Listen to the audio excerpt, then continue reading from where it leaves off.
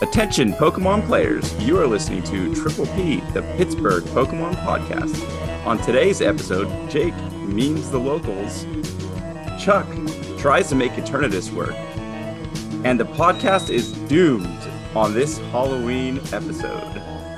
Chuck, how are we doing today? We are doing pretty good. Pretty good. Yeah? Busy weekend, but just with a bunch of other stuff, helping my parents out with some things. But then that's it. Not too much else going on. Very cool. Very cool. Yeah. It's been a very crazy week work-wise, but able to get into locals this week, and I felt not to go not to play any kind of like meta deck and kind of try to meme everybody, and so I decided to play Drake Result. And I know you got there late and we ended up getting paired, and you're like, oh, let's just get this going. And then you saw I flipped that over, and your face went from like smiling, like, hey, let's play some fun Pokemon, to, oh no, not this. This is going to be my night. So yeah, well, I mean, I also was like, we were talking earlier in our Discord during the week, and you're like, Eternatus is still bad. And I'm like, yeah, I'm going to kick everyone's butt with Eternatus this week at locals. And then I show up, I'm like, all right, let's go. And then you drop Drake Result on me on the first. I'm like, oh, this is going to be fun. Drake Result was going so well today. I played you, and then I played a Jolteon deck and won both those games. And I was feeling good about the deck. And I'm like, oh my gosh. And then ran into two Urshifus. Our locals don't even play Urshifu, Rapid Strike Urshifu very often.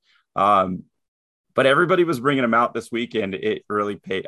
I paid for it and went 2 for 2. I started out 2-0, then ended 0-2. But it was still fun just to get out there, play a deck that I'm not used to, and something a little bit crazy. Yeah. And I went 2-2 with Eternatus. So I'm still 500. But I was 2-0 against psychic decks and 0-2 against everything else. So the decks you should have beat. But all right. So today we have another awesome guest, part of the Pokemon community. We have Zach Roy, aka Senior Doom. How are we doing today? I'm doing quite well. Just getting all prepped up for Halloween tonight, and hopefully have a good time out. Yeah, for sure. Yeah, actually, I forgot to say yesterday. We also today, as of recording, it is Halloween day. But yesterday, we actually went trick or treating in our town, and my son was running around. It was raining. It was our first time we've ever done it in the rain, so we're just going with umbrellas and everything. But he had a blast. He was Anubis. Nobody knew who he was. Like it was the craziest thing. But no, he had a blast. But yeah. So your kids are trick or treating tonight? Yeah. We've been doing it. My oldest is actually 11, so we've been doing it for years, and it's become one of the family traditions. You've got to have it for sure. Are you dressing up this year? Yes, I every year I dress up as a Ghostbuster. Nice. That's awesome, especially with the new Ghostbusters movie coming out pretty soon. Yes. I'm excited about that. Which Ghostbuster? Most Ghostbusters, when you go as yourself, because everybody can be a Ghostbuster. Okay. It's more about the equipment. Yes. No, I like that a lot, actually. But hey, so this is the first time you were on. I think a lot of people listening to our podcast probably know who you are, but if they don't, tell us a little bit about yourself and where you kind of fit into, the Pokemon community. Well, I'm the easiest way to put it is my name's Zach. I'm a professional illustrator, and I usually on my own streaming. I'm a very decent TCG player. I stream Pokemon, and I stream myself drawing a lot of Pokemon art and emotes. You can watch me on Twitch, do those Monday, Tuesdays, Thursdays, and Fridays. A little self-promotion, because again, that's where I'm part of it. Yeah. Yeah, I do a lot of work like that. Like I do commission work of Pokemon. I do custom playmats now. I started moving to that. I also do a lot of TCG gaming. I've started streaming more competitive. I originally started streaming competitive with Players Cup 1, which I got top 16 North America with. Let's go. I came about two prizes away from getting top 4. Oh man, that would have been awesome. That would have qualified me at least for the first one. and that kind of started everything going off, and then continuing to stream and play. And I'm part of Team Carpe D's Rats or Carp and Rats. It depends on who's writing it out. Where I do a lot of content with them, help run tournaments. What else do we do? We do so much. We're all over the board with what we do. So for sure. Yeah, I mean, I've seen you doing all these, all these categories you're talking about, and enjoy all the content you put out there. So yeah, I'm very excited to have you on the episode today to talk a little bit about Pokemon, not just the TCG, but Art, Unite, and much more. So, I guess let's get into our icebreaker questions. Chuck, if you want to start us off. Yeah. We as per the usual with our new guest, we always start with the standard 4 questions. So we start. The first question is, what is your favorite Pokemon starter from any generation? I have to go with my OG Charmander. That started my whole journey. So you have a special fondness for that first one.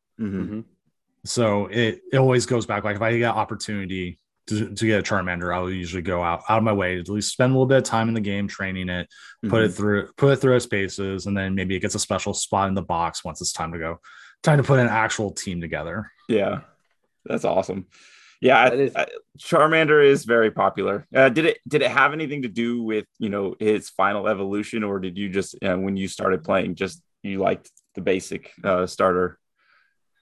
When I first got it, I was like 12, I think, when the game came out, because we just celebrated the 25th anniversary. Yeah. I went to our local Walmart to pick up the game, and the only copy they had was Pokemon Red. And I was like, I want the Pokemon that's on the box art. Yeah. So I went with Charmander. I raised it to level 100. It was my only Pokemon in the game I had for that. I beat the original Pokemon Red with a level 100 Charizard. Nothing else other than like a couple HM slaves. And then after that, I was like, oh, wait, you can choose like non-starters and stuff and put this away and actually train. So, so that's how it became like the nostalgia favorite pick. For sure. No, that's a solid pick for sure.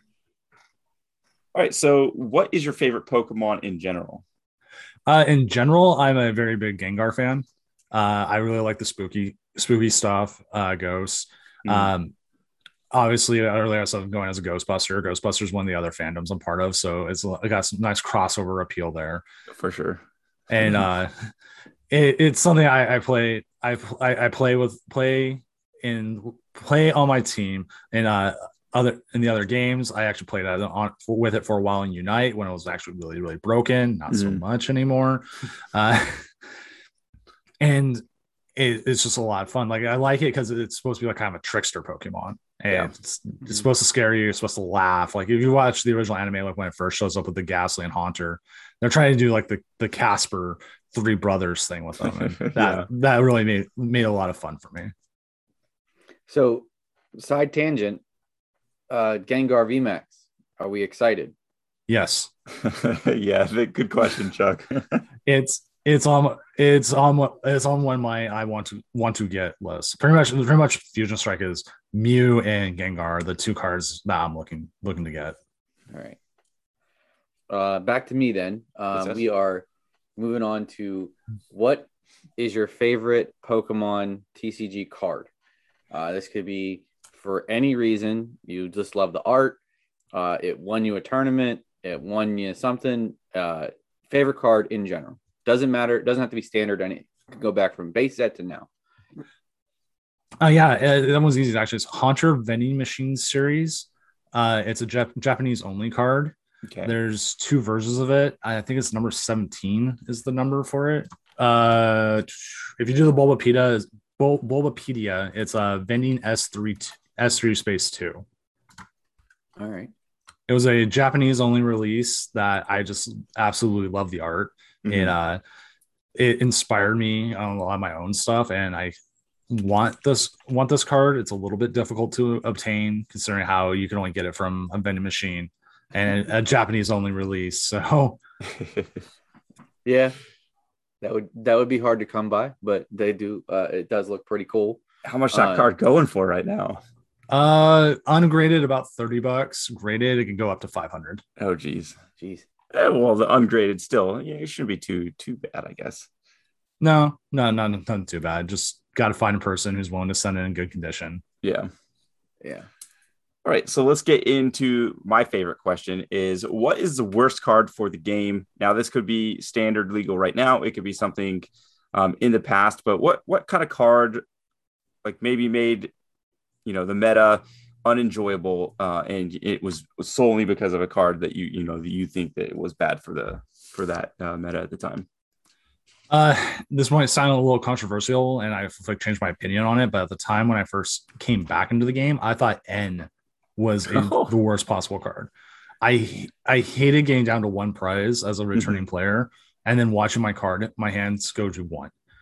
I was like, I didn't fully understand like the new comeback potential stuff when I came back to it. And then being a new player and march it in, you see N, and then you get your whole nice hand put away. You go, man, this card is toxic. That's crazy because yeah, I see your point where like, especially as a newer player or somebody back into the game where you're like, yeah, I'm going to win. I'm only a prize away. And then you just get reset down to one. But it's just funny that you called out N because I think generally in the Pokemon community, everybody's like, bring back N. Like if you can bring one card back, it would be that one. So it was a little, I was a little shocked that you said N. Yeah, and like I'm part of that bring back N community as I've gotten better at the game and went from a horrible beginner player to a decent TCG player. Like I understand where it fits, but at the time and like that emotion still filters over sometimes. Yeah, it's I hate you, N. You ruined my game. Exactly. Yeah. I have similar experiences with because I didn't start until N was already kind of out of the way, but it was Reset Stamp, and I have similar experiences with Reset Stamp, but on both sides of the coin because Stamp always seemed to be a lie. The Stamp is a lie. Play it, and you're like, all right, I'm gonna have comeback, and they're just like, yeah, boss, win. Thanks. Yeah, you get one card, and what's the one card they get off the top deck as well? The boss. Exactly. Yeah, they either top deck boss or I left them with one card and it's a research, and they're like, okay, well, that happened to me and you where I set up a game like 3 turns in advance, and I kind of was doing the prize trade-off in my head. I'm like, okay, Chuck will get down to one prize. I'm going to reset stamp him, and then I reset stamp him to a professor's, and he gets everything he needs off of it. So my whole plan went to garbage there. But yeah, I can sympathize with the like frustration that just going down the one card in your game that you're like, all right, everything's going good, got my nice hand, and then you're up one card. Then everything just the wheels start coming off. Oh, for sure. Yep. I mean, it's a good thing to have. There's comeback potential and everything, but for a new player, it's the absolute worst card in the world. Yeah. I agree. Right. I can't agree more. But yeah, let's get into that random card mashup. Yeah. All right. So Zach, for in case you don't really know what we're doing, we're gonna do something special because PokeBeach put out the Fusion Strike like set list. What we usually do is just I randomly create a number from the number of cards in the set, which is going to be 244 because I'm taking out the secret rares. And we just pick one randomly, and then we talk about it, whether it's going to be good for your good, throw it in a deck, or this is going to be filler, throw it in your binder, throw it in your bulk. It doesn't even deserve to go in a binder. So we might do a couple because now we have the Fusion Strike set list, just to get some of those cards out and see if any of them are good. And it's fun to look at cards that you might not necessarily look at. So to start, we're going to generate a random number here, and we're going to look at card number 172. I had to scroll down here on PokeBeach's list. And that is, it is a dark Pokemon. It is the Vullaby. So it's a basic Pokemon, 60 HP with the Razor Wing attack for 10 damage and an Air Slash for a darkness and a colorless for 30 damage, and discard an energy from this Pokemon. What it also does is give you access, obviously, to the stage 1 of Vullaby, that also has 2 attacks, a Bone Seal, 20 damage. During your opponent's next turn, your opponent can't use any cards in their hand to evolve the defending Pokemon and to evolve the defending Pokemon, and Dark Cutter, which is 70 damage for a Darkness and Colorless. I'll go to you, Zach, first. Do you think this Vullaby Mandibuzz combo is going to be anything worthwhile? I don't. Bone Seal seems like it could be interesting, but being a stage 1 and how fast everything moves, and then a lot of the basics still that have evolutions are still pretty good. They don't, or at least enough to deal with the Mandibuzz. It doesn't feel like it's going to be that good. It has a place in the meta right now. Yeah, maybe a control deck, but again, control likes to use those very simple 1 cards. They don't want to go through digging trying to find something to continue their control setup. Yeah, I do think that preventing Pokemon from evolving or just kind of making it harder, especially with maybe like the shady dealings currently, is kind of interesting. But I think it's just like you said, being a stage 1, it's just a little too slow to get up and running to run that disruption. And 20 damage is not meaningful damage. So yeah, I think that's going straight into the binder. Yeah. Yeah, I am with both of you. Nothing, the anti-evolution attack is kind of cool, but I don't think gonna be too handy. No, I agree. Yeah. Do we want to do one more? Yeah, and it also says defending Pokemon, so like you can't even stop their bench from evolving. That is true. Yeah. So even more so, it goes straight into that binder. Yeah, let's do another one because as interesting as that was, I'm sure we can find something else. All right. So let me regenerate a number. We'll do number 146. This is, let me go to the list. Lucario V on here. So it's a fighting Pokemon, 210 HP, basic. Comes with 1 attack, fighting colorless for Aura Sphere, 120 damage. This was one of the, I think, special promo cards they were throwing in the set to kind of put it out in the US, I think. Yeah, I mean, I guess it's binder, and it's kind of a shame, at least at this point, because that card art is beautiful. That's probably one of the best card arts there, in my opinion, at least. Yeah, this goes straight to binder. It's one of the, it's that family battle set ones. Yeah, I think so. I don't think we've had any outside of the Charizard GX actually that wasn't even worth it. That I was trying to think of. That had the 300 damage GX attack. Yeah, that was the Charizard family. Yeah, I think that's the only card from that set we've already seen play. Mm-hmm. So I would definitely just say this one's binder. It sucks because again, it's actually really good artwork. It's a new CG team doing things, so it looks pretty good. Yeah, I mean, it's kind of just one of those filler Vs, unfortunately. The 120, there's nothing too spicy to it, just with the 1 attack, and it's only 120 damage. So, I mean, unless you're hitting another opposing V for weakness, you're not really doing much to write home about, as they say. So, all right. Yeah. maybe if it was single strike or rapid strike, it might make it a little bit better. Mm-hmm. Yeah. Having access to those special energies, but after that, the cost is so high for 120. It's just not worth it. Agreed.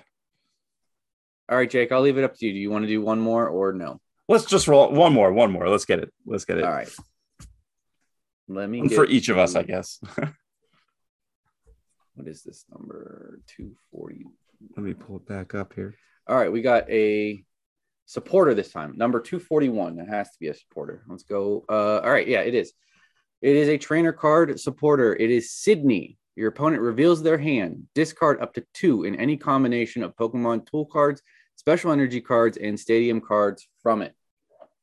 So this is a get in your opponent's hand and get rid of some stuff card. do we think it might have some home in a control deck? Maybe. I would definitely think so, especially for a standard control deck. Special energy is very rampant in the format right now. Mm-hmm. I mean, between the rapid strikes and the single strikes, and just the ability to be faster with those, like getting rid of those cards, it gives you such an advantage. Yeah, I think this actually on a control, archetype would fit in pretty good because, yeah, like you said, there's lots of item cards that kind of help get your evolution line supporters and attackers up and running, finding energies and all that kind of stuff. So I think this has room to go into a control archetype. It might even find its way as a one of in other decks too, that might not be just like purely like a stall archetype, but maybe it will buy you a turn to get your engine running without them disrupting you. So yeah, this Sydney is definitely a card I'll look into to potentially add to my deck. You know what deck might actually do well with is Leafeon. Because if you could get you're not just looking for their special energies, the tools, like you get rid of their air balloons, maybe you get that ahead of time. Yeah. Or you can get rid of their counter stadiums and then Galar Mines stays in play a lot longer. No, but both very, very, very good points. So yeah, for sure. I think you should be playing this card at least to start, just to give it, its fair share, to see if this is a supporter that you want to include in your decks.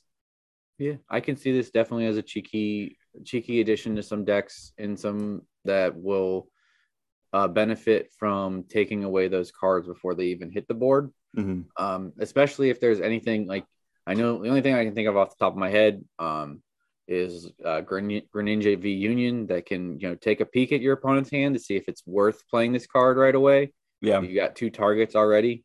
If they ever come out with something that lets you peek, just take a peek real quick and see if it's worth playing this card this turn. It could be even more deadly, because then you're hitting for full effect on it. So if that one's going to be one I think you save. Yeah, that's a save, and use it when you might need it. So, yep. All right, that's it for Random Card Madness. I think we go to Whimsy Watch now, right? Yes, we do. All right, into the Whimsy Watch. Ladies and gentlemen, trainers and Pokemon alike, you're listening to the Whimsy Watch. This is R for Gaming, but you can call me Ryan. This week, we had a light week with only 10 tournaments to cover. I wanted to try something new this week with all of the data that I've gathered, so I hope you all enjoy it. I think it'll be a treat. And now, for the decks that performed the best this week. In number 5, we had Urshifu and Talion with 7 instances in the top 8. In number 4, we had Zacian variants with 8 instances in the top 8. And tied for second place, we had Leafeon and Talion and Sylveon, both with 9 instances in the top 8. And Yowzers Wowzers, we had number 1, the champ, the one and only Dragapult Inteleon with, you won't guess it, 21 instances in the top 8, over doubling number 2. What a crazy, crazy meta. And now, let's take a moment to look into the history of the Evolving Skies meta. So over our Evolving Skies meta, I have all of our top 8 finishes. Starting off with Dragapult Inteleon. Dragapult Inteleon had 139 instances in the top 8. Wow, that is absolutely crazy. You go, Dragapult Inteleon. Now, it started off with only having 7 instances, going into 27 instances in the top 8. On the 22nd of September, into 19 instances, into 16, into 10, into 18, up to 21, and solidifying its place in the meta with 21 instances in the top 8 from this week. Next, I wanted to have a look at Umbreon Urshifu. Umbreon Urshifu started off pretty light in the meta with only 3 instances in the top 8, going up to an astounding 24 instances in the top 8, taking the meta by storm. Down to 16 instances, down to 10 instances, making a comeback with 17, having a downturn with 9, down with 7, overall showing that Dragapult still beats this deck, saying with only 5 instances in the top 8. Next, I would like to go over Jolteon Inteleon, which had 76 instances in the top 8. Well, we started off rocky as usual with only 7 instances, going into an astounding 16 instances. That was a heavy week for a lot of our new strong decks. Next, we had 14 instances, and then down to 6 instances, up to 10, down to 7, and finally, this week, with only 5 instances. Wow, what a journey, Jolteon Inteleon. Next, I would like to cover the bear himself, Urshifu Inteleon, the deck that we thought was going to absolutely stomp through this meta. And with only 49 instances in the top 8, Urshifu didn't really do as well as we thought. Now, not to discredit it, I do believe that it did very well, but not as much as everyone had thought. Urshifu Inteleon started off with 6 instances in the top 8. Now, that compared to the rest of the meta was actually pretty average. And then it went up to 8, down to 5, up to 8, down to 7, up to 8, and settling at 7 with this week's meta. Well, Urshifu Inteleon, you kind of stayed around the same bar with a little bit of ups and downs, but we still love you all the same. Last but not least, Sylveon, a deck that Joe has told me that should have been an amazing deck from the start. So Joe, you are the true believer of Sylveon. With 66 instances in the top 8, Sylveon has proven that it is a strong deck for this meta. And following its path to greatness, we had 3 instances in the top 8, up to 20. This deck boomed in the second week of Evolving Skies, and it really shows in the numbers.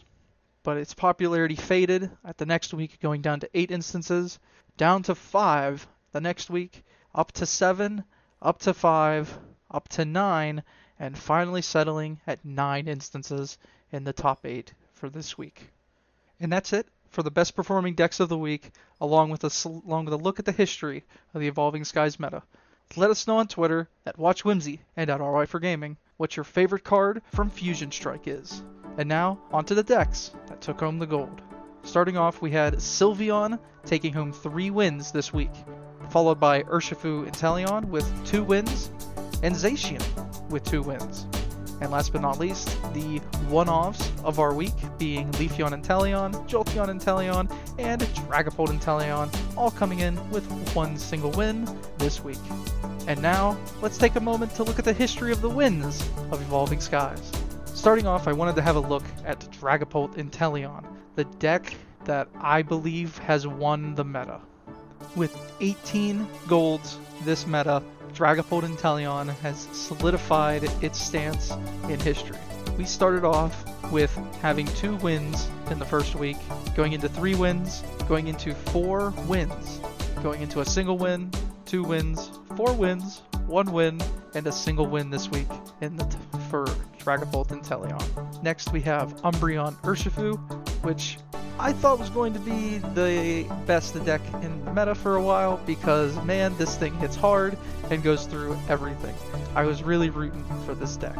So, starting off with our history, we have, on the first week, Umbreon Urshifu came in with 1 victory, and then it had 3 wins, 4 wins, taking 4 wins very strong. And then Umbreon Urshifu had 1 win, 1 win, and 1 win for the rest of the meta. Next, we have Jolteon Inteleon with 13 overall wins, and those came at 1 win on the first week, 4 wins on the second week. 4 wins. That is solidifying how good a deck can be. 2 wins, followed by 1 win, 1 win, 1 win, a lot of ones, 2 wins, and a singular win this week in the meta. Next, I wanted to talk about the bear. Everyone loves the bear, the one and only bear, aka Rapid Strike Urshifu. Urshifu Inteleon only had 9 wins throughout this meta. Now, this makes me sad because I do love Rapid Strike Urshifu very much, but I'm not a big fan of the Inteleon variant, so this doesn't hurt me as much as it normally would if this was a Cinccino variant because I am biased. So Urshifu Inteleon came in hot with 3 victories in the first week, simmering down to 1 win into 2 wins, having a nice break in the middle, and having 2 victories this week in the meta. And last but not least, we have to talk about Joe's favorite deck, Sylveon. Sylveon had 14 victories in this meta, being the 2nd best deck in the format. Starting off strong with 6 victories in the 2nd week of the meta. Sylveon proved that it really had a place in the meta, but not in the first week. No. It couldn't prove that the first week. People didn't have it. But the next week, it simmered. It only had 1 win. So you go from 6 to 1. People were shaky on it. Next week, 1 victory. It had a break in that week, and then had 1 more victory. And then it came back with 2 wins, and then 3 wins this week for the meta. I hope you enjoyed a brief look into the history of the decks that won in Evolving Skies. I didn't go over every deck, so if you did miss your deck, I do apologize, but I wanted to go over just a few so that we could keep this brief.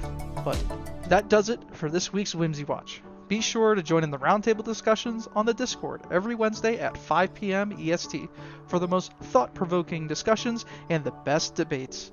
I hope you all enjoyed and had a wonderful time. Until next time, be safe and take care, Pokemon trainers.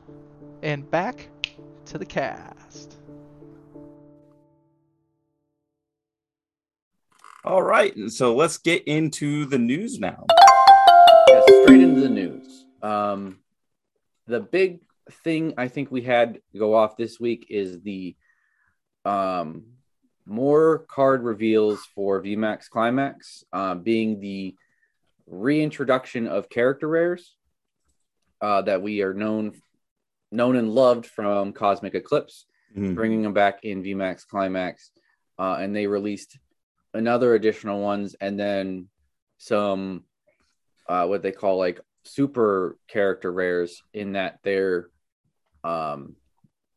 V's with rather than just standard single prize Pokemon. Yeah. So just to run down the list real quick, we had like there's an Alcremie, there's a Dusknoir, Octillery, an Ariados, and an Oranguru on top of the other ones that I can't remember off the top of my head. So we've got Blaziken, we have, was that Chansey, and Zamazenta. Those are what they call the character super rares. Yeah, the character super rares. Yeah, that Blaziken is so beautiful. I need that card. Yeah, it is a really cool art, and all of these are reprinted of the traditional. We've seen them all before. So like the Zamazenta V is the walling, the Can't Hurt Me from VMAX with the 130 discard energy. Yeah. Blissey V and the Blaziken V, like they're all reprints of the card, but with new cool art. The only one that is new that Octillery is a reprint, right? And then I don't remember the Dusknoir, what it does, but the Alcremie is new, and some people's got a little bit of hype around it because it works with the new Cafe Master card that they revealed. And I always like Alcremie. Is probably why I'm jumping ahead here on this one. Because it has a cool ability on the Alcremie that if extra order, this Pokemon is your active Pokemon, your turn does not end when you play Cafe Master. Now, you need to know what Cafe Master is, because that's a card that's also releasing in in VMAX Climax. Sorry. It's a supporter that lets you choose up to 3 benched Pokemon, and you search your deck for that many basic energy cards of different types and attach them to one of each Pokemon you choose. So you can normally you shuffle your deck and then your turn ends. Yeah. With Alcremie, as long as it's in the active, your turn doesn't end. So you can do that, get the energy on the field, and then continue your turn, maybe using that energy acceleration to effect. So yeah, that's actually really pretty cool. And if you maybe have the basic out there, use that ability to accelerate energies and then maybe evolve, and then hit in with the VMAX, that could be a pretty good combination. It ties into her attack too, which has a double colorless attack, rainbow flavor, 10 plus damage. This attack does 40 more damage for each type of basic energy attached to your Pokemon in play. Mm-hmm. So, if you get, you can get 5. If you say it takes you 2 turns to get this because you have to evolve Alcremie, you attach 2 different types of basic energy, and then you go get 3 more with Chef Cafe Master. That's 5 different types, and that's 205 times 4 is 210 damage off of a single prizer. So big damage, maybe. Yeah, maybe. Zach, what do you think about this Alcremie shenanigans? I think it will actually be interesting. Like, it feels a little bit like Rainbow Road, and having the lack of ADP in format, and at least allows some single prizers to kind of start sneaking back in. They're not there yet. The power creep is still real, but hitting like 210 pretty quickly, that is numbers that matter. And being a double colorless, you can power it up with whatever energy cards you're grabbing. You're not having to worry about that. For sure. Yeah, I think I was wrong there when I stated evolve into the VMAX. For some reason, I thought this was a V because of the full art, but no, that's just a single prizer. So the prize trade-off, super interesting.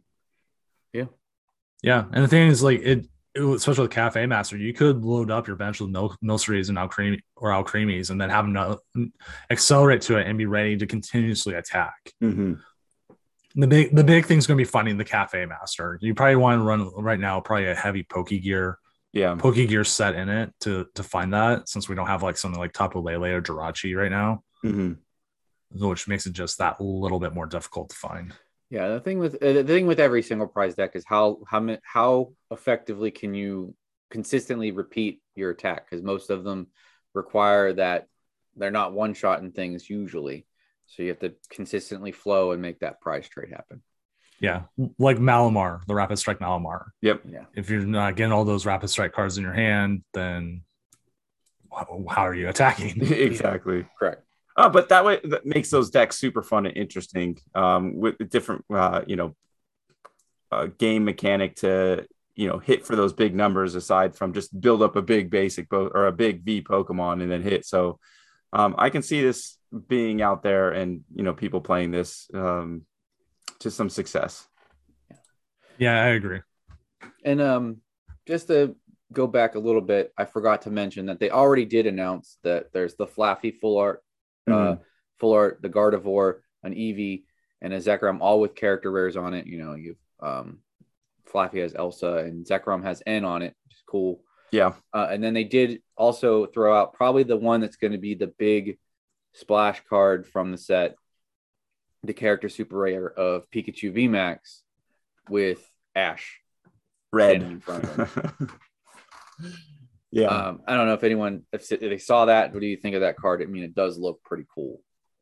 I'm loving this. Like, I'm so glad they brought the super secret character rares, because like when we had it from Cosmic Eclipse, I love that set art wise, and like having those cards in there. And now they're bringing these ones and having them so you have like even playable VMAXs as it just excites me. Like, I played Blissey V and expanded. I'm going to go get Fluffy Towel Blissey V. Yeah, that's the one I want to run. Like, the other alternate art is good too, but this one's just a little bit.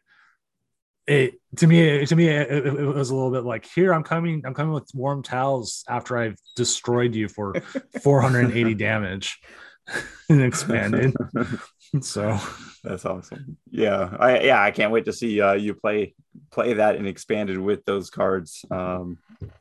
It's definitely gets a lot of people excited because Pokemon does a great job with a lot of these arts, and these characters' arts are no exception.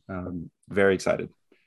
Yeah. All right. So the last thing I think we want to talk about on the news, and I don't know, this is not necessarily news, this is more speculation, but the ladder prizes have been out for a couple days now, and the ladder prizes are that Garchomp Giratina with the GX attack, GG end, and a lot of people are speculating that GG end is the end of the ladder. So anybody want to comment on GG end to PTCGO? Zach, do you have any comment on that? It will happen when it happens. We're the way they've been with this is like we'll just wake up one morning, and the way the news has been lately, I'll wake up, turn on Twitter. That's not CNN or anything. Check Twitter in the morning, and if my timeline's getting blown up with PTCG Live's out now, that's how I expect it. Like it might even happen in the middle of the ladder. It might not. Yeah. So like I love the speculation. I love people going around doing it, but I'm at the point where it'll come when it comes. Yeah. Hopefully someday before the next set. Yeah, it's ever back and forth every day because Jake said this, and like people, I started seeing it on Twitter, and then like the next day I saw people posting like somehow they got like update notes for adding Fusion Strike to PTCGO. So like they can't. Why would they add it if it's going to end next week? But it's just whatever. When it like I'm with you, Zach. It comes when it comes. I'm ready with my stuff. I'm not opening. Just give me the new game I can play on my phone now. Yeah. I've got 125 evolutions packs sitting there waiting to be turned into gems. There we go. I paid $3.50 for them. It was the best value I've ever gotten out of those packs. Let's go. I have a hodgepodge of all kinds of stuff, but most of it, most of it is Shining Fate stuff that I just don't need. Yeah, I got a ton of Shining Fates. I think I have like 100 Shining Fates. I still have plenty to open of other sets, but I'm still just kind of waiting towards the end to potentially do some trades last minute to get my card roster up there. But no, I just wanted to, throw the whole GGN thing out there. It was kind of funny speculation. But again, like you said, Zach, it will come when it comes. I think just people are getting super excited about it. And you can't really blame them, I guess. No, having a new client that hopefully works a lot better. I mean, I've been playing PTCGO for years now, and like you had me something that works a little bit better or way better, and then I'll take that. Like, give it to me, please. Yeah. All right, I think it's time to move into the main topic. Let's talk all kinds of different stuff with Senor Doom here. Yeah, let's first and foremost, and I know we're a TCG podcast, but let's jump into some Unite talk. I know whenever Unite came out, there was a lot of hype around it, and a lot of people started playing. A lot of people still play. But I try. But yeah. I know I played for like three or so weeks, and then I kind of got burnt out playing with random people. But like, what is it that keeps you going to the game and keeps it enjoyable? Because for me, like, playing with randoms is kind of frustrating. Yeah, playing with randoms is actually really frustrating, and it's put me into a semi-retirement right now. Mm-hmm. I'm waiting for the season to reset because I watched my ranking just bomb with randoms. I had almost a 1600 ranking in Masters, and then it just kept slowly creeping down until now I'm like at 950, mm-hmm. and I'm like, this is nothing reflective of what my actual skill is. So I'm like, I'm not playing with randoms. I'm now playing. If I'm playing in three to five stacks. So I know the people I'm playing with. Yeah. And there's a lot less variance of like someone coming in and like going AFK or like Gardevoir players are going to hate me for saying this, but don't play Gardevoir. Gardevoir, they won't evolve Gardevoir until like they get it fully evolved until like 2 minutes are left in the match. Oh, geez. And I'm like, why? Please don't. Yeah. I've run into that struggles too because I've been trying to play every now and then. I'm no master or anything. I'm just sitting still at a great or whatever is above great. But ultra fast or something like that. I mostly don't even try to up that anymore because it is just randoms. I like to know who I'm playing with. Like you said, 3 to 5 stacks, so you can, I don't know, carry the other 2 if need be. But that is frustrating to see with randoms. With even just like you're so far in the match, and you're just like, why are you still Charmeleon? You should be just throwing out whatever. Like you should be evolved by now. And it drives me nuts playing with the randoms where, you'll say you're going top zone, bottom zone, or jungle, and somebody will say they're doing one thing and then they start the game and go exactly the opposite. So then you kind of have to adjust on the fly. And then there's always, and it's always those like random couple seconds that you lose in trying to figure out which directions you should go after it should have already been claimed, that might cost you some of those NPC character knockouts that, would evolve you quicker, and the other team gets it that early game, which that is like, I think, the biggest frustration on my part. And then on top of it, when you do randos, you can be lined up against a 5-sack team. Mm-hmm. So you go in and you can get absolutely slaughtered, but with a team who's coming together, probably practicing and like communicating over Discord and everything. And you're trying to sit there yelling at the one person, go Dreadnought, please. Yeah. And they're going to sit there and keep hitting the crab and not doing anything else. Wait for the next one to spawn. Like, there is other things you could go after. Yeah. You don't need to stay and wait. That's too funny. But what character do you like to main as of now? Usually I play Lucario. Mm-hmm. Lucario is probably one of my stronger characters. It's something that works both in 5-sacks and in random. Mm-hmm. Because some characters in random just don't work. Like, I like the Lonely Ninetales. Great character. Put it into a random team, it's not going to work. Mm-hmm. Put it into a 3 or 5-sack, and you know who you're playing with, and you're doing everything together. Amazing character. But Lucario is like your safest character to play. Yeah. That's one that I really like to play myself as well. I kind of go back and forth between him and Absol at the moment. Absol can be a lot of fun. Gengar for me is still fun. It's not as broken as it was. When it was broken, I was doing 30 to 35 KOs a game. Just showing up. Wah, like 3 KO'd Pokemon, and one later, and our team's winning. Yeah. And then they nerfed it. So, I think you need to if that's the case. Yeah. I remember there was also a bug with it, mm-hmm. where you're supposed to have like a 1 second, or not even 1 second, like a half a second frame of invulnerability, and it was giving you like a 3 second frame, second frame. So you'd be invulnerable for like the time when they could try to break your combo, and then it was just like, nope, I'm gonna keep going. That's crazy. So I wanted to ask, like, based off of that, what you like to play. Do you have like a tier list of? You don't have to go like all through of them. Like, what's the best to go through, and then like maybe what's the worst? Try to stay away from to play. Yeah, like for me, like the ones who play stuff like Lucario, Snorlax is actually still really good, and if you're fine playing defense, you can actually help your team win on that way.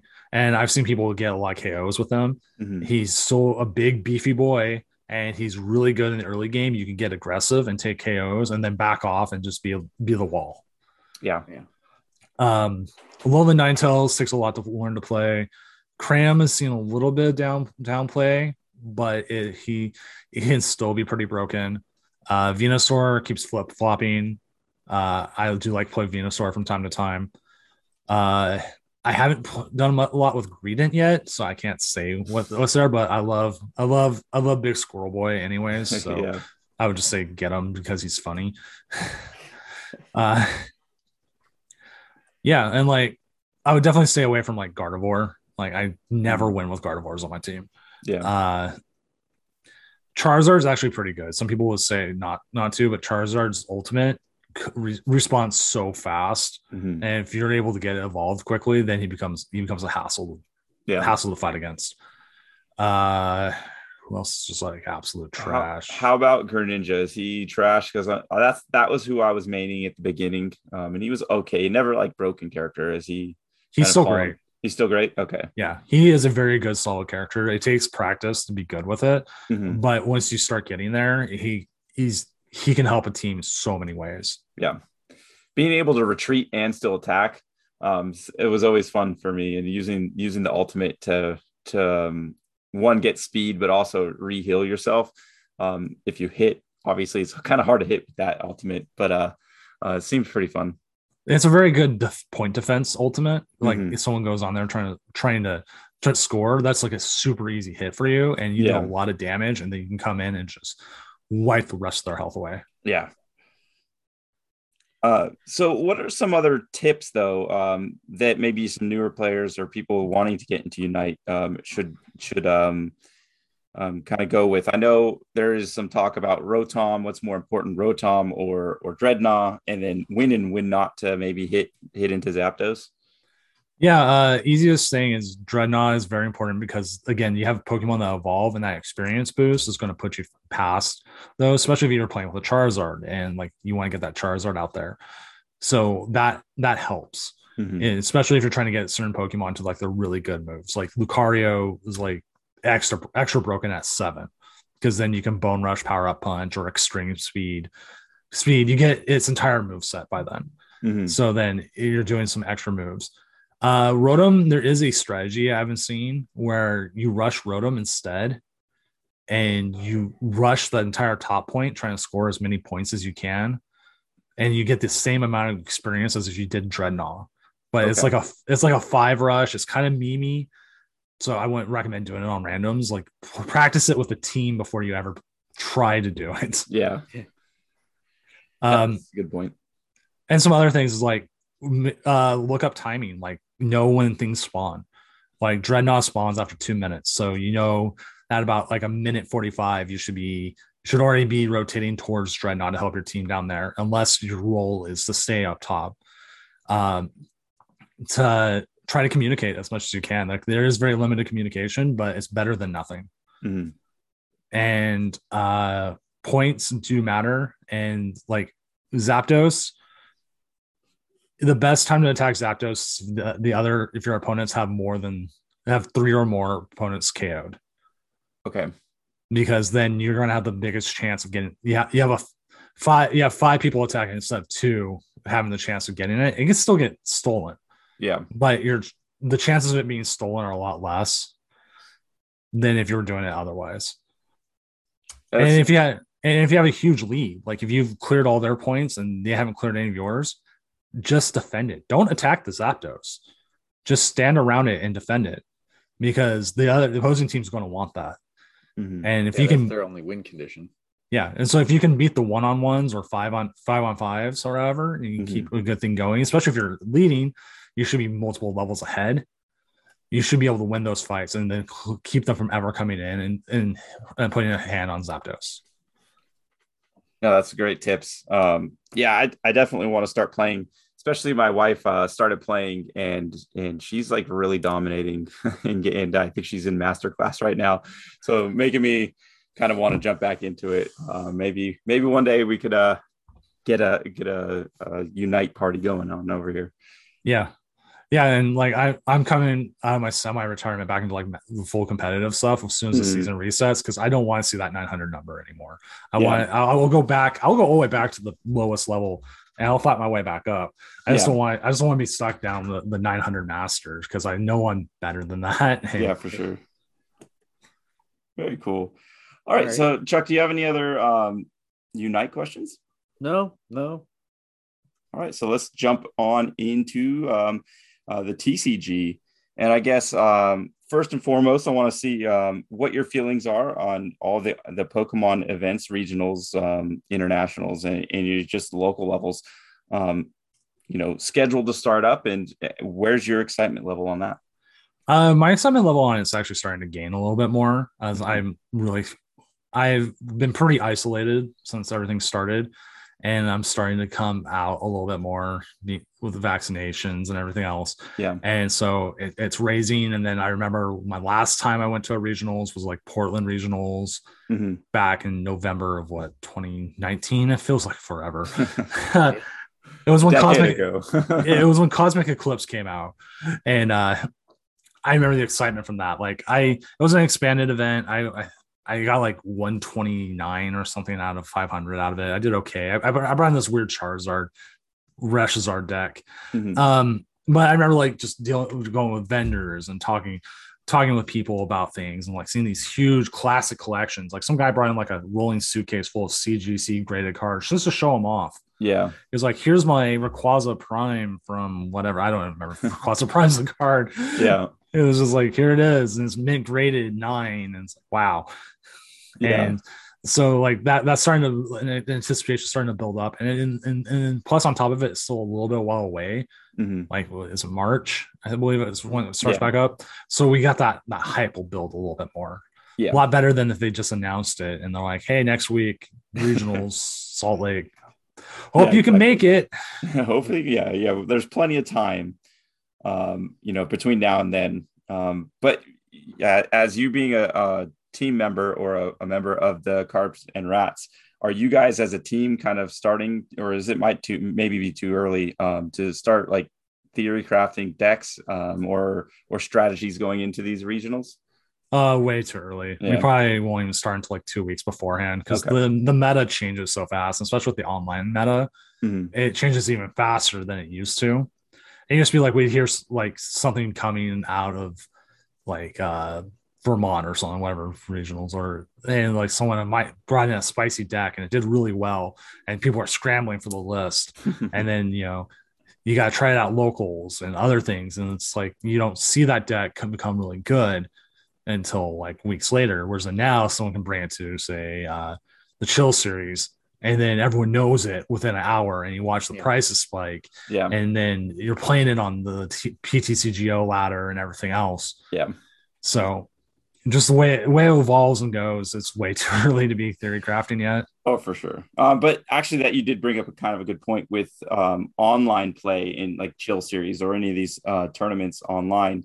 Do you see the online meta having more of an impact going into the IRL season than in the past because of the limitless sites and all those other tournaments, at least to start? Or do you think once IRL is going to be, back up and running, that we're going to see less of these open deck lists to steal those, those spicy decks?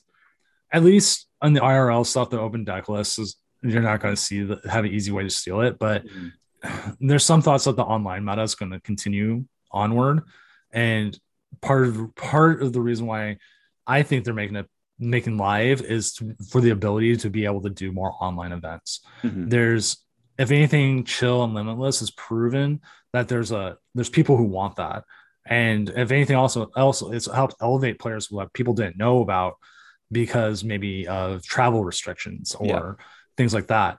Like, I have kids. I can't always take a Saturday off to go to a League Cup. So, but then I can play online at night, or I can sit here, play a game, go run off, make sure my kids are okay, go back, play another game, and so forth without any issues. So I think that if anything, that's what the live client is coming for, is to help continue that online community kind of stuff that's started. Yeah, I think the hope is to have, a nice balance between live and PTCG live, being able to have options in how you get your Pokemon in. All right, so then going into more Pokemon, what kind of decks are you playing right now, just for fun, to keep yourself engaged in the game? I've been playing a lot of Sylveon Hammers. I like the Sylveon deck. I've been playing the Sunny's Weekly. It's been a good stream. It's again, going by the online tournament. It's a challenge style tournament, so I can play it, not have to worry about trying to go through Top Cut. I can go do things, it was a good 3-hour set. That's what I've been playing, and like my nemesis in it has been Dragapult, and especially Dragapult Hammers. And then I saw the list for Sylveon Hammers, and I'm like, okay, if you want to play Hammers, I'm going to play Hammers. I don't want to bring back the Hammer meta back. But you threw the first punch, buddy. You threw the first punch. This is a counter. It's so painful. Counter. Yeah, we a couple weeks ago we did like a try hard event going into a Sunday Open, and we ended up taking Dragapult Hammers, and there was a huge discussion on Hammers, and it felt so bad because I am a big proponent of, I don't like Hammers in the meta and all that stuff, but it pained me to say, oh yeah, I think that's actually the meta call at this current time, in the meta.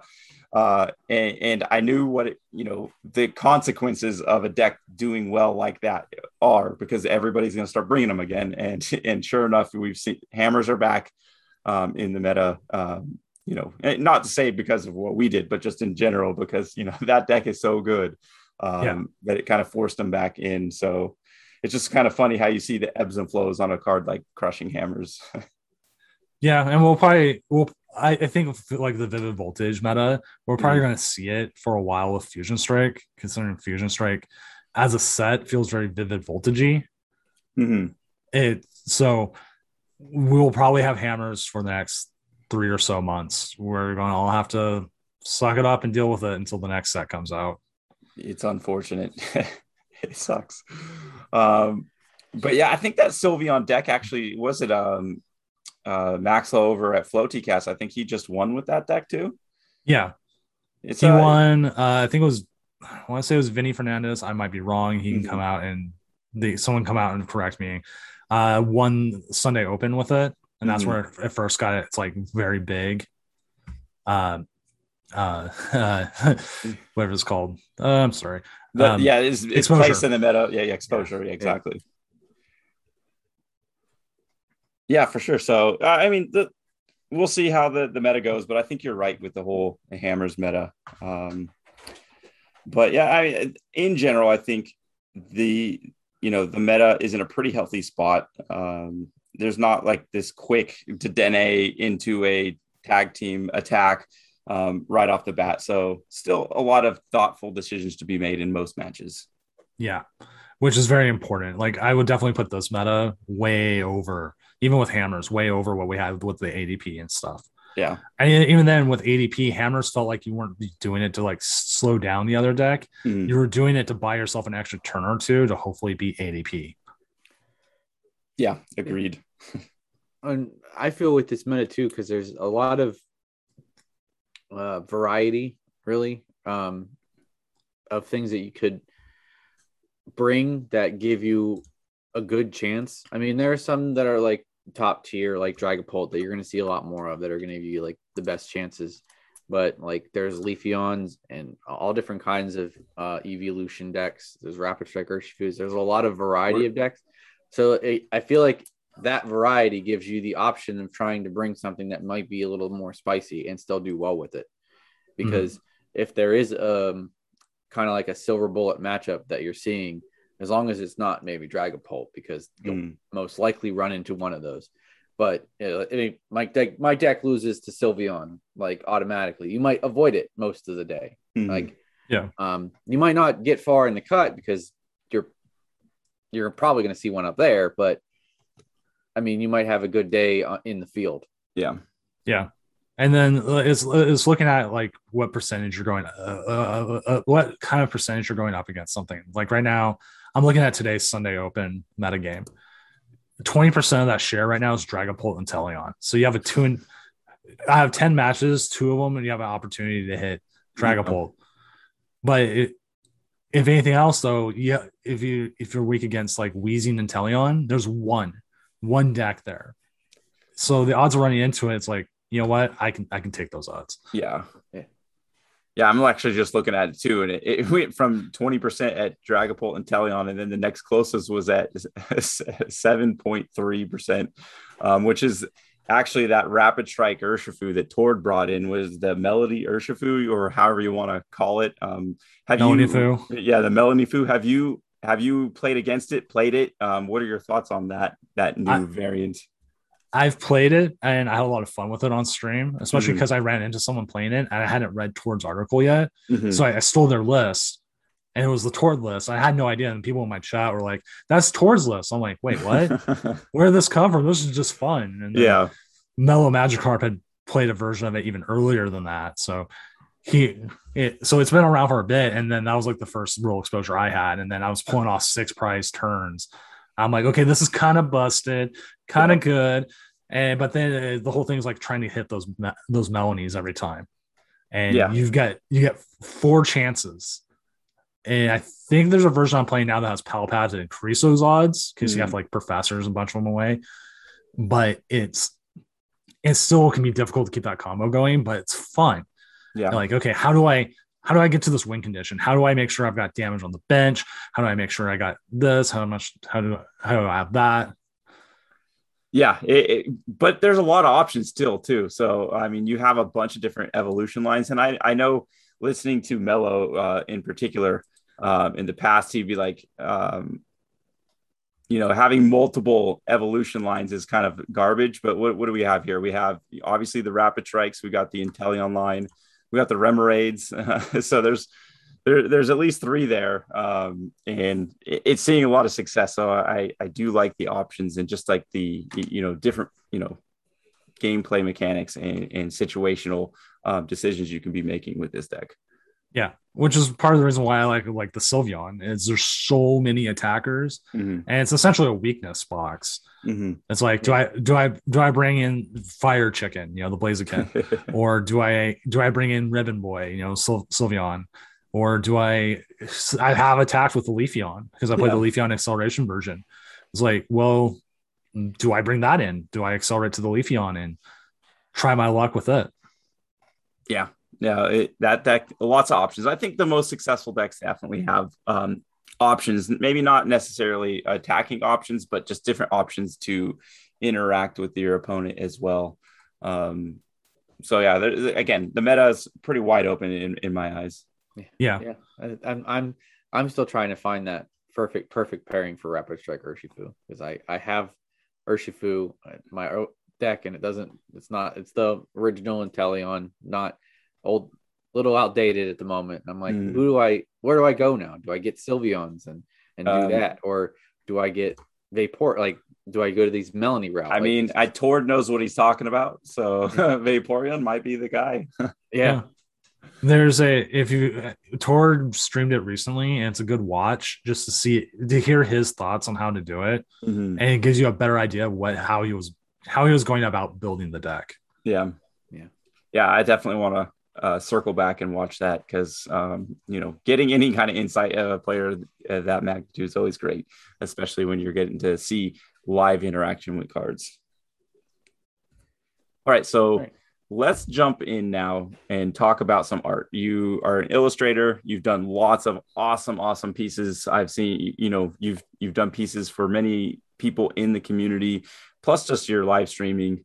I don't really know a ton about art. I kind of dabble in a little bit, but like, what really inspired you to do, your art and start, on the streaming portion of with your art? Inspiration for art started when I was in my teenage years. I would read a lot of comic book art, and then I saw like anime, so Pokemon anime, Dragon Ball Z, stuff like that. And I was really intrigued by it. And so I started kind of tracing and copying it at first, which is a great way actually to start learning to draw. As long as you're being honest about, like, yes, I traced this, but I'm learning the basics to it, like how the shapes and the breakdown, and you're trying to use that as a way of getting better. That's how I started. And then I continued onward. I actually went to college for video game development. I completely bombed out of that. I didn't bomb out of the college. I actually graduated. I just couldn't get a job. I wasn't actually that good at 3D modeling, but I've always had a pretty good skill for illustration. And so I was able to take that kind of stuff, move it over into illustration. Then I started getting work with people, and which surprisingly first was with video game companies, because that's who I knew. And then I moved into more marketing, and then I started doing work for like Wizards of the Coast, CBS, doing stuff for Star Trek, doing stuff for just like shirt companies, and just continued making art. And like Pokemon's always been one of those things that's been in my life. So I've always gone back and like kind of drawn different Pokemon and trying different things with them, and trying like different styles and figuring out what I want to do with it. So it's a lot. The biggest thing is like, just like the TCG, it's a lot of practice. Yeah. And that's the biggest thing. Like, I started streaming it because people knew I did art, and I kept talking about it on my TCG streams. And then one night I'm like, you know what? I have an idea. I want to make some emotes. I want to sell these emotes. We'll sell them for $10. I draw whatever, you pay $10. Yeah. You don't get to say anything. And then people came in and started going, hey, here's money, draw me more stuff. Yeah. And I'm like, you know what? That's cool. So I continued onward and continued making Pokemon emotes and just kept building upon it, and people buying them. Gazer Beam 2K has a lot of them. He actually has a pretty big rotation ones I've made. Yeah. My own. I'm trying to remember who else. I've done so many. I've got a huge chart of just every emote I've ever made. Oh yeah, that would be actually really interesting to see. Are you able to like post that chart on like Twitter or something like that, where people can kind of see that old reference points? Easiest one, zachroy.com is okay. ZACHROY.com. I have that's actually my complete portfolio. You can see some of the work I've done for like Wizards of the Coast and stuff. Mm-hmm. There's a Twitch emote section where it has just a nice sampler of some of the ones I've done. Mm-hmm. Yeah, I was just scrolling through some of your art on Twitter, and I really like some of like the deck mats and the play mats that you've been making for Pokemon, and the Digimonster ones are pretty cool too. So, I mean, yeah, there's a high demand for the Digimon ones, which is actually surprising to look at, considering all the stuff we get for Pokemon. Digimon doesn't get, so those people really, really want the custom, and they really want to get the stuff we take for granted as players. Yeah. We'd be like, I want a custom, I want a Gengar playmat. There's at least 30 of them that Pokemon's put out. Yeah. Whereas in with Digimon, they've done 0 of anything. Oh, geez. So they need a way to subsidize that, so they come to people, with talents like yourself. Yeah. That's awesome. Yeah. As far as just art pieces in general, do you do you said you do Pokemon, Digimon, are there any other categories of art that you really enjoy to do? I just like to draw weird things. That's my biggest thing, and like that's where like Pokemon, Digimon, even like Star Trek and stuff come into play.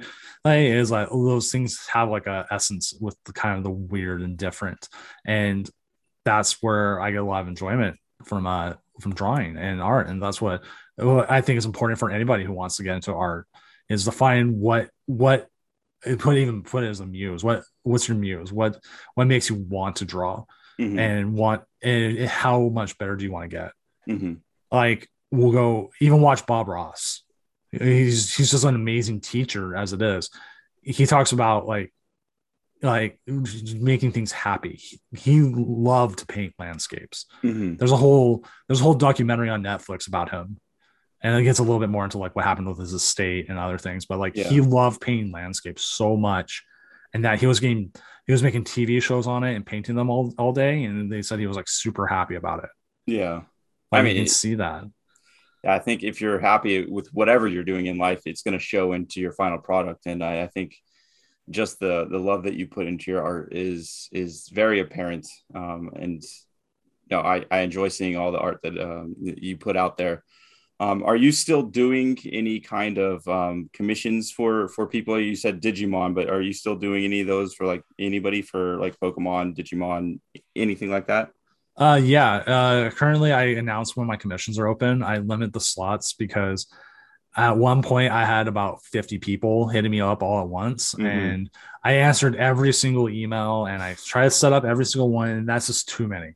It's overwhelming. So I now set up with a deposit system where whoever comes up with the money first, like, here, take my money, the Friday. I'm like, okay, cool. Okay, I filled up those slots. You guys are all cool. I know you got money, kind of thing. Like, that's an important thing for artists, any aspiring artists out there. Do not work for free. And that's a general thing and thing. If you love something, do not do it for free. Yeah. Which, I mean, okay, sometimes we do things for free for exposure, et cetera. But in the end, you should be able to make money off. Yeah, when you're doing things for commissions, you don't want to run into the situation where you'll do the work and then they're like, oh yeah, I got you, and then like they flake out on you or something comes up. So if you're doing it the way you're doing it, less stress on your end, worrying about collecting payment and just kind of booking so many different people. So I know I think the way you're doing it is super awesome. And if you ever do have any more open slots, let me know, because there's a few ideas I have for the podcast that I would like to commission out. But again, obviously, when and if you have the time. Yeah, I announce it on Twitter. I usually announce a few days in advance, but this is the time I'm going to open it up. So people have a good time. And then if they need to get the money together or whatever, just make sure they have it. I usually try to do Fridays because most people get paid Fridays. Yeah. So then it's a little bit easier on everyone. And then they just come in and then it'll fill up. And then I reach out the next day, but hey, how's it going? Thanks for choosing me for your art needs. I'll come. How can I help you out today? For sure. So when you're doing your streaming, are you, like you mentioned Bob Ross, and like he would do a lot of landscaping but teaching at the same time while doing it. Are you kind of focused on the whole teaching aspect, or are you just kind of hanging out doing your thing? Or do you take joy into that kind of stuff? I kind of do a hybrid, and I'm moving more towards doing more teaching. Like I'm working on a how to draw Pokemon series. I would like to put it on YouTube. I've been doing testing on it on Twitch this week. Again, throw out Mellow Magikarp because he is a friend of mine. He posted one of the Jigglypuffs he drew following my stream and breaking down how the process goes. And that's why I'm starting to go more towards, because I realize when I'm drawing on stream, I'm skipping about 8 steps that maybe a beginner needs to know. Yeah. So I'm like, here's this, and this I did. And all of a sudden there's most of Garchomp drawn. And people are like, wait, how'd that happen? Yeah.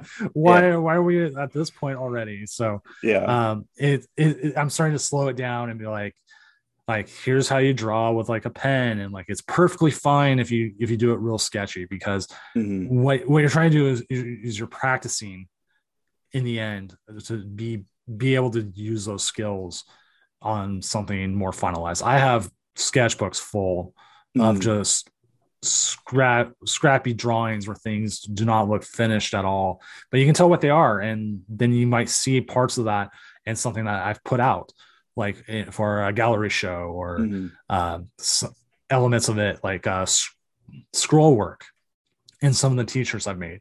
Like I would sit there and draw ribbons all day, just draw a ribbon, keep doing the flow. So by the time I actually used it in an art piece, like there's a Mad Party piece I did where it was like we're all mad or something. It's like a tattoo kind of thing. I don't remember where it is. I would have to find it. It had a lot of scroll work to it, but because I put in all that time ahead of time, I was able to put the scrolls and the ribbons and everything all in that like within like minutes. Yeah. Instead of trying to sit there, redraw it. Okay, no, redraw it. No, okay, redraw it. No, okay. Repetition, I guess, makes easier for, no matter what you're doing, especially art. Definitely sounds like that is the case. Yeah, you get a good muscle memory with it as well. Yeah, I will definitely say my right wrist, because I'm right-handed, does have some bone crackling kind of to it. Yeah, like I've done a lot of exercises and practice to make sure it's good, but you can still kind of sometimes hear a little bit of grind, and part of that might be also 20 years of drawing. Yeah. So that's the thing with like anything that hand related, you get that the wear out the hands real quick if you do it continuously. But like you were saying, you want to do those things continuously, like art, especially the more everything doesn't have to come out for the perfect, like the first time you do it. The more times you try and explore things, the easier it becomes to you later. It's where, I mean, I did go to school for a little bit of art as well. So I know the more times you try things out, experiment, you'll pick it up, and it becomes a little faster and easier the more you do it. Yeah, I agree. I like to draw from time to time. I don't put as much effort into it as I probably should. But but it's something. It is a very therapeutic process sometimes, from seeing a blank canvas turn into something pretty interesting. No matter how long it takes, even if you're a beginner like myself, it might take 3 hours to do something that might take, like Zach, maybe 20 minutes or something like that. But still, it's an enjoyable process, and I think, the more art we put out there, just in general, the better. It's always nice to get to see nice, pretty pictures, especially with Pokemon. Lots of expression there. Yeah, and it's a lot of fun also as go. And if you're working digitally, you can save out your process, and then you can watch. It's really fun to go sit there as a slideshow, watch the thing come together. Like there's one I did, the Viridian Forest playmat I did for Gyroshan's tournaments. Yep. I saved like so many drafts of that I go through and I can watch the whole process slowly build together. It's like watching a forest build itself, and it's really therapeutic. Like I've even just gone back and watched it, and I'm just like, wow. Yeah. Like and because I went through the process, I'm remembering, oh yeah, that's why I put in the lighting, and this is when I put in the bug catcher, and this is when I put in like I moved the Kakunas like 2 inches, but it looks like 12 feet in the thing, and it's just like, yeah, there we go. It's so much fun. That's super awesome. I'm just getting it's hard to like maybe explain for me, but I'm just getting that image in my head of like art just like drawing itself, and kind of like, I think that's what you're getting at, or it's like rerunning. It's pretty interesting and cool to think about. Yeah. So I think that's it as far as questions I had. Chuck, do you have any more? No, I mean, you really covered a lot of the art stuff. Yeah. Over a lot. I just, like, before, during, I was scrolling your art. I mean, a lot of it is amazing. So props to you. I am sad that Mimikyu is going to the archives, because that Mimikyu art, the Halloween one that you just posted on Twitter, like, yesterday, is really sweet. Mimikyu is one of my favorite Pokemon. So yeah, I love drawing Mimikyu. He's actually kind of difficult, surprisingly, for me. I don't know what about it, but I think a part of it's the handmade versus like organic it has. It's like part organic, part handmade, because the mask, and it's a challenge. So I keep going back to Mimikyu. Yeah. And he's slowly gone up the charts of like my favorite Pokemon as I've worked on it. And earlier you asked me like one of my favorite cards, Copycat Mimikyu is on that list because it won me multiple League Cups. Because people would go up with it was when Ultra Necrozma was real popular in the meta, especially in our place. They'd hit me with that, and then I'd bring Mimikyu up and Copycat, and I would have Malamar already on the bench, so it'd have like 5 energies. I'm like, why do you have 5 energies on the Mimikyu? Oh, because I want to copy your attack you just did, and I'm going to discard all those. and then your Ultra Necrozma's gone. Nice. Nice. Yeah, super awesome. All right. Well, I want to say thank you for coming on and talking all things Pokemon. I had a blast, and learned a great deal about a bunch of different categories. But before we let you go, do you have any shout outs or plugs that you want to throw out there? Definitely plug my own Twitch. I do Pokemon TCG and art. My schedule's a little bit in flux right now as I'm starting to solidify it a little bit better. But usually it's a chill stream, late night. We just go in, play or draw, try to keep things chill. I'm not going to go in super hardcore on you or like theory craft. I just want to come in, bring your night down kind of thing. Like, chill and have a good time. For sure. Yeah. We'll definitely have your links to your Twitch, your website for your art, and all of that good stuff. But yeah, thanks again for coming on. I think that's basically do for us here, Chuck. Yeah, I got nothing left, and that was a whole lot of fun learning art, Pokemon Unite, Pokemon TCG, whole lot of info in this one. So thanks again for coming on. That's a wrap. Yeah. Happy Halloween, everybody.